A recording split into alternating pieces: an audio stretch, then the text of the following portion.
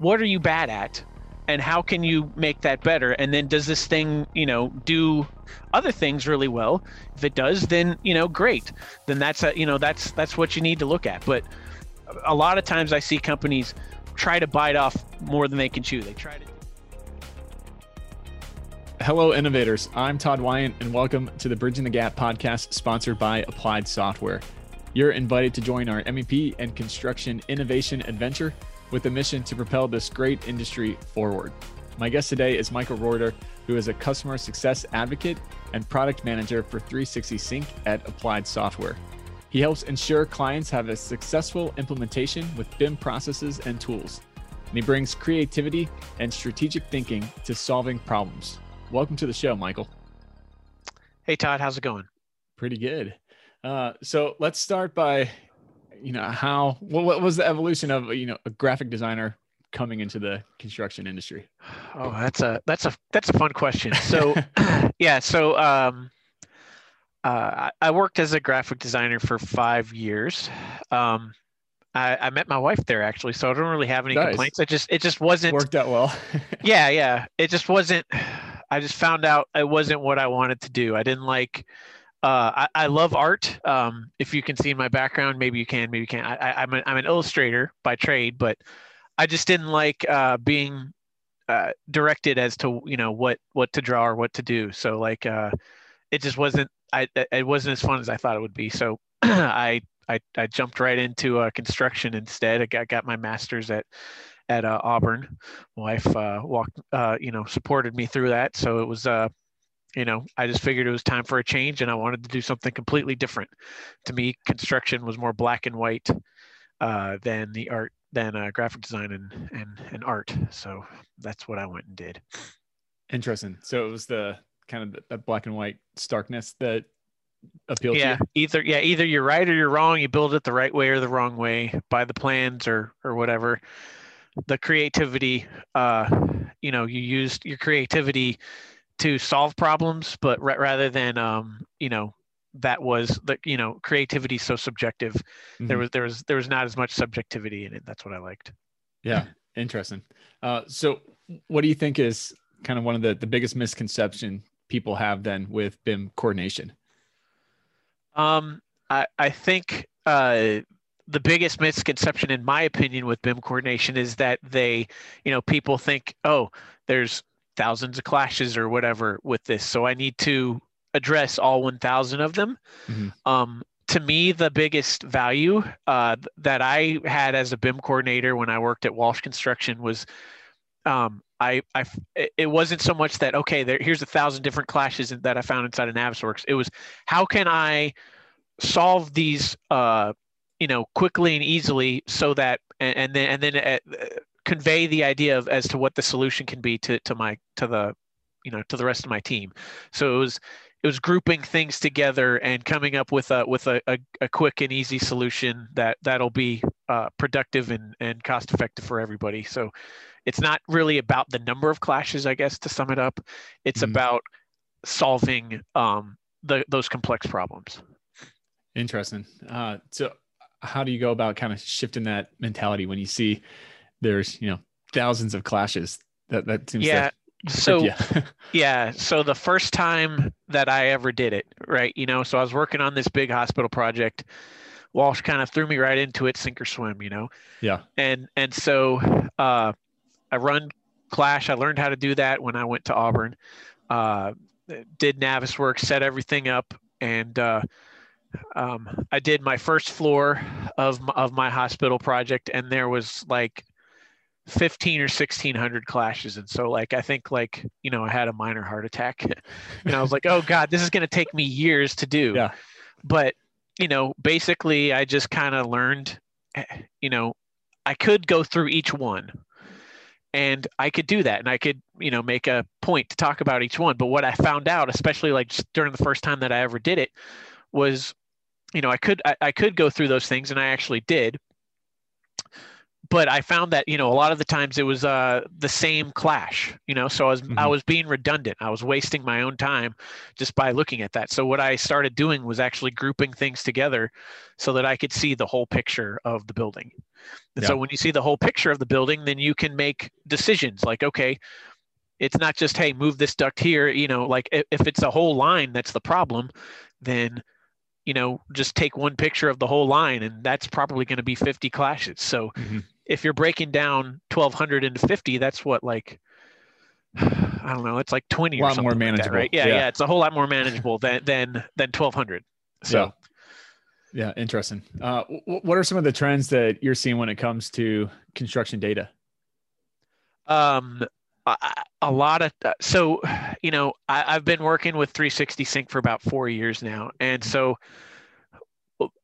we've always kind of had this conversation with our customers, like where they want to move files, but every once in a while someone's like, well, I really want to move my RFI data, or I really want to move my submittal data, or fill in the blank, right? They're wanting to move some kind of data, right?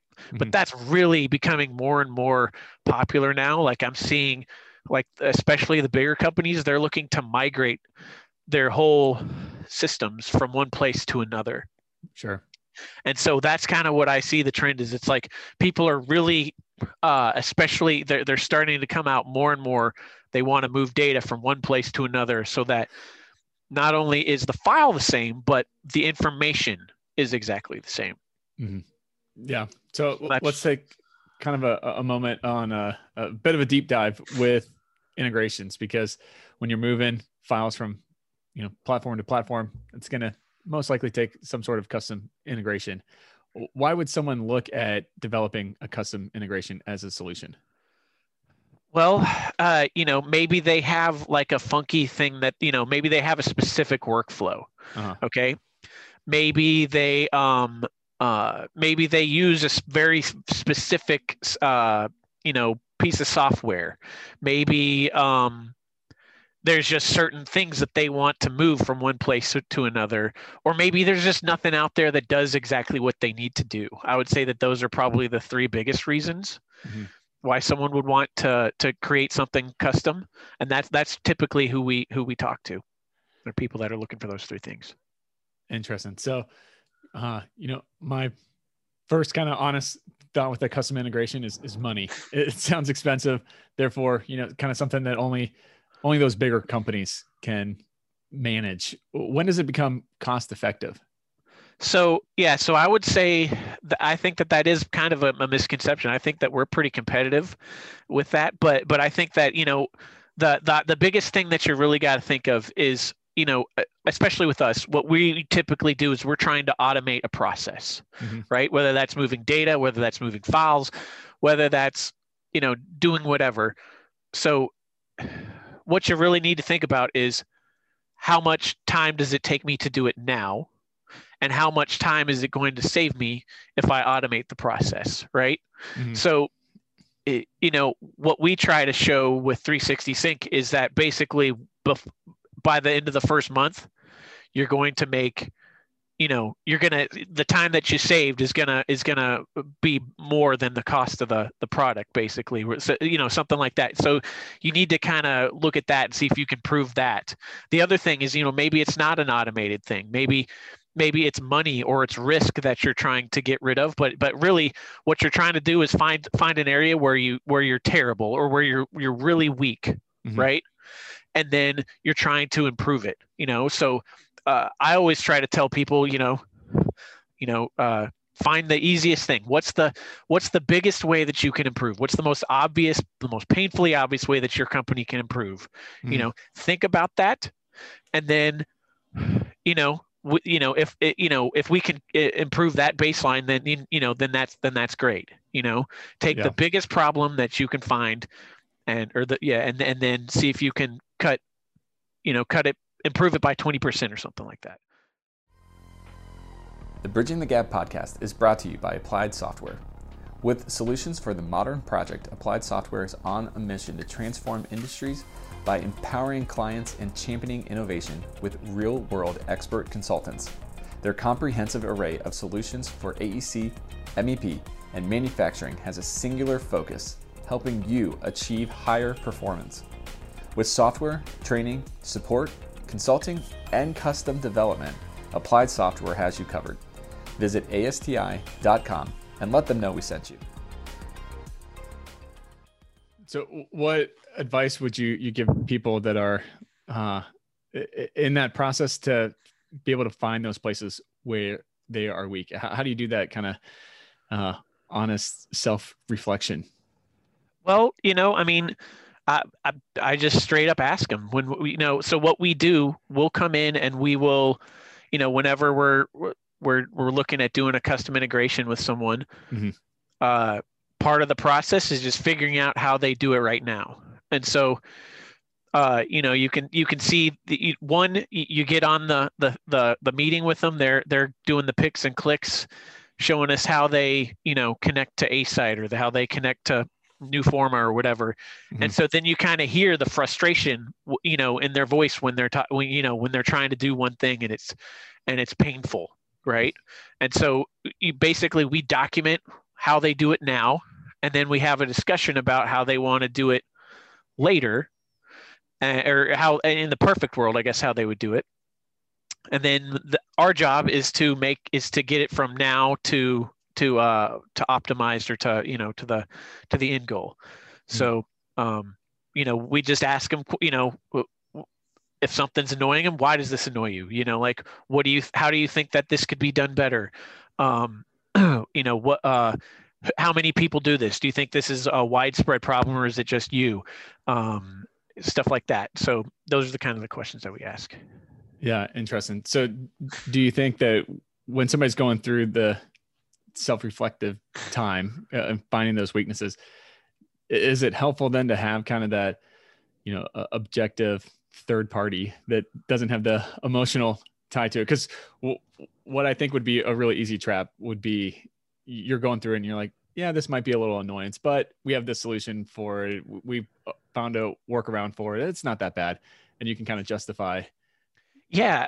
I think so, Todd, I think I always fell into that myself. Like when I was doing something, I didn't even really recognize how much time I was wasting doing something. It was just like, I've figured it out. I've gotten better at doing it, even though it still sucks. Right. So I kind of fell into that. But I think that basically what you kind of have to do, you just kind of got to get fed up with doing something, so many times. Maybe it's redundancy or something. I don't know. Maybe you're just talking with your buddies and like they're like, God, I hate doing X, Y, or Z. Like I hate moving files from one place to another, or I hate doing RFIs, or I hate doing like change orders and stuff. So you talk about that and you hear it enough, and then you start kind of looking for things. Yeah, and moving the data around, that you may take a couple minutes here, a couple minutes there, a couple minutes here, but so when you're doing it, you're thinking, well, it's not that bad. It's only a couple minutes, but then you start adding those all up throughout the day. And now all of a sudden you're talking about an hour or two that you just spent during the day when it was just a couple minutes here. Yeah. And it's just because you're doing the same task over and over and over. Like that's what it was for me. Like the story that I always tell with 360 Sync is that, when I was at Walsh, we had to move it to our server, to BIM 360 and to SharePoint. So I was doing the same thing 3 times. So first time it didn't bother me, second time I was like, okay, I'm tired of this. And then the third time I'd get interrupted with a call and I'd forget where I was. Then I'd have to do the whole process over again. So it was like, that was really annoying. Yeah. So, when someone asked me what was, when our owner asked that to us, that's exactly what I thought of. Like, God, I hated that. That was terrible. Maybe we can improve that, So, yeah. Yeah. Interesting. So where and how do you feel like you really get the value back through integrations? It's time saved. I think that's typically where you're going to get your value back. I can tell you, for me, what I always really enjoyed doing with, when I worked in BIM as a BIM coordinator or as a project engineer, I really enjoyed solving problems. I really didn't enjoy managing data. I really enjoyed managing the project, right? That's what I thought I was good at. That's what I enjoyed doing. So if I could get more time doing that, then I had more fun at my job, and that was something that I was better at, you know. But then medial tasks like that, you know, I did not like doing. Sure. So that's, you know, if you can figure out how to, you know, save time and get rid of doing things that you don't really like doing, or that are time killers, that's where you're going to do it. I mean, you could, you know, yes, there's risk, and then there's also money, but I think time saved, that's going to speed up the process. That's going to help both of those things. Yeah, absolutely. I'm all about that. And then it really helps kind of unleash that. It gives you the space for creative problem solving then, because if you're not just in a time suck of these small remedial tasks that could be automated, you have more bandwidth then to take on other things that most people would probably enjoy more. Yeah, exactly. You're not staying until 7:00, you know, to move things around or to do this stupid task. You know, you're fresh and ready to solve the problems that you're good at solving, you know. That's what they pay you for, you know. Really, they don't pay you to mindlessly do things, you know. That they want you to think about stuff. That's what speeds the process along. That's what speeds the project along. Yeah, absolutely. So what are some potential pitfalls people should be really mindful of if they go down this path? Okay. So, like a lot of times what we get stuck into is like, oh, well, I've got to move this up the food chain, you know. What people are looking for from, you know, their C-level or from their project manager, or from the, you know, the directors or whatever, what those guys are looking for is just cold, hard facts. And they want it clear and concise and small, right? How much time am I spending on this? How much time will this save me? What does that equal in money?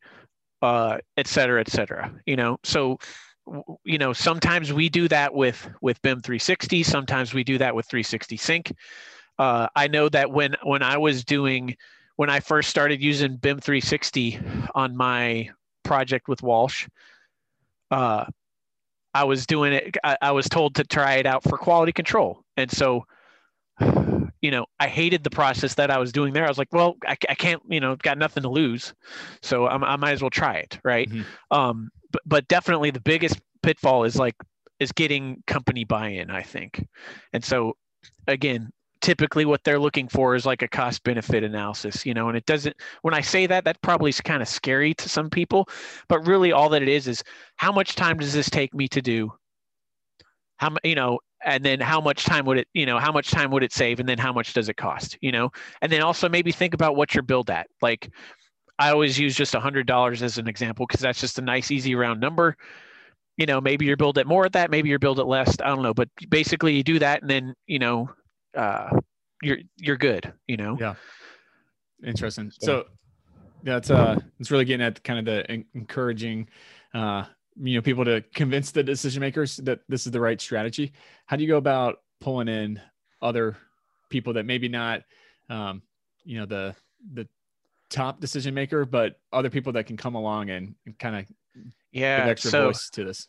So like, I guess in this instance, think about like the superintendent that's curmudgeon-y and, like, you know, has been doing things this way for 20 years, or the IT guy who thinks that this is going to be a big time suck for him or whatever. You know, like those outliers, you know, you've got to, you know, sometimes you got to show them that that's going to do. Like that's always what I try to do. That's what we always try to do here whenever we're training. It's like, you know, you go after the guy that's got his arms crossed like this in the meeting and, like, you know, mean mugging you, and you try to make that guy an advocate. And if you can turn that guy around, then it's like everybody else is probably going to be turned around too. So, you know, you help, you just try to help them out. You push them in the right direction, I guess. But also you just gotta, you answer their questions. You try to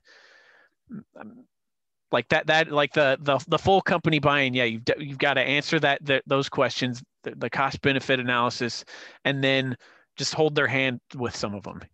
If they don't see it, you've got to help make them see it, and sometimes that means holding their hand, spending 15 minutes with them, showing this is what it's going to do. This is why this is good. The Bridging the Gap podcast is brought to you by Evolve MEP. MEP construction software for Revit. Evolve's MEP software for Revit makes project collaboration fast, simple, and more productive, which in turn significantly reduces project risk and cost. Born from the reality of a lack of available skilled labor in the industry, Evolve MEP has transformed the MEP detailer workflow. It's time for MEP to harness the Revit platform to offer seamless collaboration like no other software before it. Visit evolvemep.com and let them know we sent you.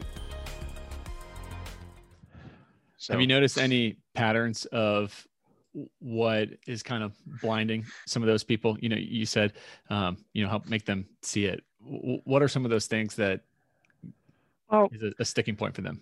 Yeah. So a lot of times, change, like, I'm sure that this is probably a topic that you always have on these, is like change. No one likes it, pretty much. Yeah, change is hard. It's scary, yeah. But, if, especially with technology, if you can just get them over the fear of the change, then I think that's going to do you well. You've just got to show them, hey, this is going to work. There's always going to be those guys out there that are, they're always going to shoot holes in everything. But really, I think another thing that you probably want to do is, like, when you're buying something, you want to see the potential in it. So what can it do? Can it do X, Y, and Z? Yes. Can it do A, B, and C as well? Yes, that's great. But when you're starting out on it, you don't want to do you don't want to do the full alphabet of stuff. Mm-hmm. You just want to do one thing good. Like I was saying at the beginning, find one thing that you are terrible at and figure out how you can improve on it. And if you can do that, then you can start doing 2 and 3 and 4 and 5 and 6 and 7 things. Right. After that, you've got to start somewhere. So what are you bad at? And how can you make that better? And then does this thing, do other things really well? If it does, then, great. Then that's what you need to look at. But a lot of times I see companies try to bite off more than they can chew. They try to do everything with a new piece of software. And that's just not going to typically work. Sometimes it will, but figure out one solution that you want to solve, or one problem that you want to solve, and fix it with that software, and hopefully it does other things, and then build on top of those things as it goes. Yeah, absolutely. I'm all for that snowball effect. Yeah. You start picking up momentum, everybody gets excited, you prove that it works, and then you're more likely to have future successes with that. Yeah. So the data that projects are generating is precious. The old adage, data's king. Therefore, security of that data should be a pretty big priority and concern for everybody. How do you go about ensuring the security of the data? Well, for 360 Sync, what's beneficial to us as compared to a lot of our competitors, I guess, is that we install it. We're installed on a console, so that means we're installed on a computer that's behind your firewall, right? Uh-huh. And so you're not putting your password out there past your firewall. Like everything's coming through you and it's going out. So it's not as exposed, right? So that's really kind of helped us as far as security. We've definitely built our stuff so that it was, it reached like as high a security as we needed. We encrypt all of our files and all of our data and stuff, but that's our biggest benefit for 360 Sync, is that it's behind your firewall, so it's kind of already protected. Yeah, interesting. What do you think some of the biggest challenges firms face with file and data transfers, and then how do they overcome that? Yeah, so right now everybody is using multiple. They're using multiple things to store their data. And so, one place has one thing, another place has other data, and it doesn't have what the first place had. And then the third place, It's so that's a mess. So they're segmented basically. Mhm. So that's the first thing that I see, both with data and with files. The second thing is that there's no uniformity across any company basically. And so what I mean by that is, someone may care about, like a specific thing in the submittal, or maybe like when they're doing issues inside of BIM 360, there may be certain they may care about root causes. Other companies may not care at all about root causes. They may just want to know who it was assigned to or whatever. So there's no uniformity for anybody, and so then that makes it hard for someone to find exactly what they're looking for, because there's no across the board thing that does this thing that they're looking to do, right? So the uniformity thing, even if you're like looking at BIM 360, or if you're looking at Procore, or you're looking at some other thing, right? PlanGrid, whatever, all those things, they name attributes differently, right? So there's no uniformity anywhere. So it's Right. kind of confusing. Where do you stick, the bit of data in this one place to this bit of data in BIM 360? So that's been a big problem right there, is that it's not uniform. So it almost kind of forces you to be custom. Yeah. You have to be an expert on every single platform out there in order to know at least where the to ones sync it. that you have, Yeah. Yeah. So I'd love to hear the story of 360 Sync and how it kind of came about.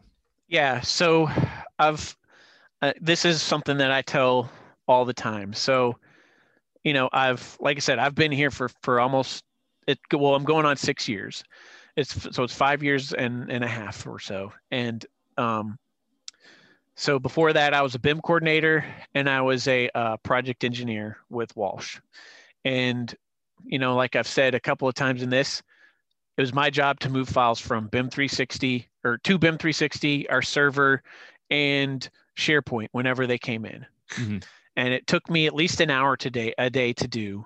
It was something that I hated doing, and it was something that I waited till the end of the day to do, because I didn't want to be interrupted and then have to start the whole process over because I forgot where I was in the process or whatever. So, fast forward to when I came here to Applied Software, our owner, Richard Burrows, always asks the question to us, technical types, what's a broken workflow in your industry? So he asked me that. And so then he partnered me up with our developer, Jason Faulkner, and we built 360 Sync to solve that problem. So basically, we built it to move files from our server to BIM 360. So that was any version of BIM 360. So we did that. So that's kind of exactly how it came about 4 years ago. We just built it just to work with that. Nice. So is that kind of the primary use case then for 360 Sync, or are there some other ones? So people use it to go from to and from BIM 360. They use it to go to and from SharePoint or Procore. There's a whole bunch of different places. We just did Bluebeam a couple of months ago. So we can take files to or from just about anywhere.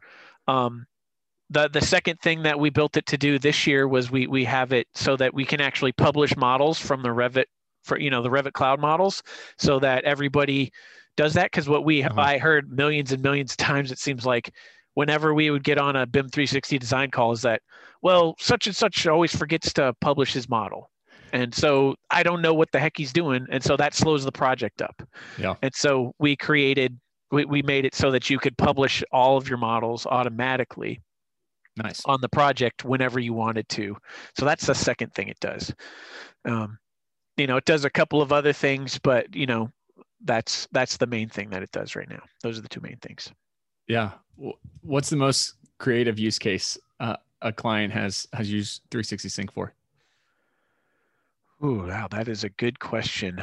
I mean, like I've had customers. I've had customers move their files from one portion of BIM 360 to the same portion in the same project. That kind of blew my mind. We've had we've had customers. Let's see. Man, that you've kind of, that's a really good question. Like we've done. We've had some customers move it to like 4 places, which really blows my mind that they have 4 different places that they have to store documents. Yeah. Like there's even been like we've talked with like a law firm one time, and so that one was kind of cool. Like it was completely out of our typical customer thing, so that like they were using it to back up their server and their Dropbox and stuff. So that was kind of cool. Nice. So I would say that those are probably the most those are our most creative ones, I guess. Yeah. Cool. Well, I understand you guys are working on kind of a big overhaul and new features coming into 360 Sync. Anything you can share out to tease those? Yeah. So a couple of things. So we're doing basically an entire code overhaul. We're going to make it so that it's kind of the user interface is going to be completely redone. So it's going to be there's going to be less clicks. It's going to look more modern, more sleek. It's going to be easier to connect to multiple things. Like one of the things that our customers say a lot is if they're using SharePoint or Glue or something like that, they can only connect to one site. And so we're going to make it so that it's a whole lot easier to connect to multiple things.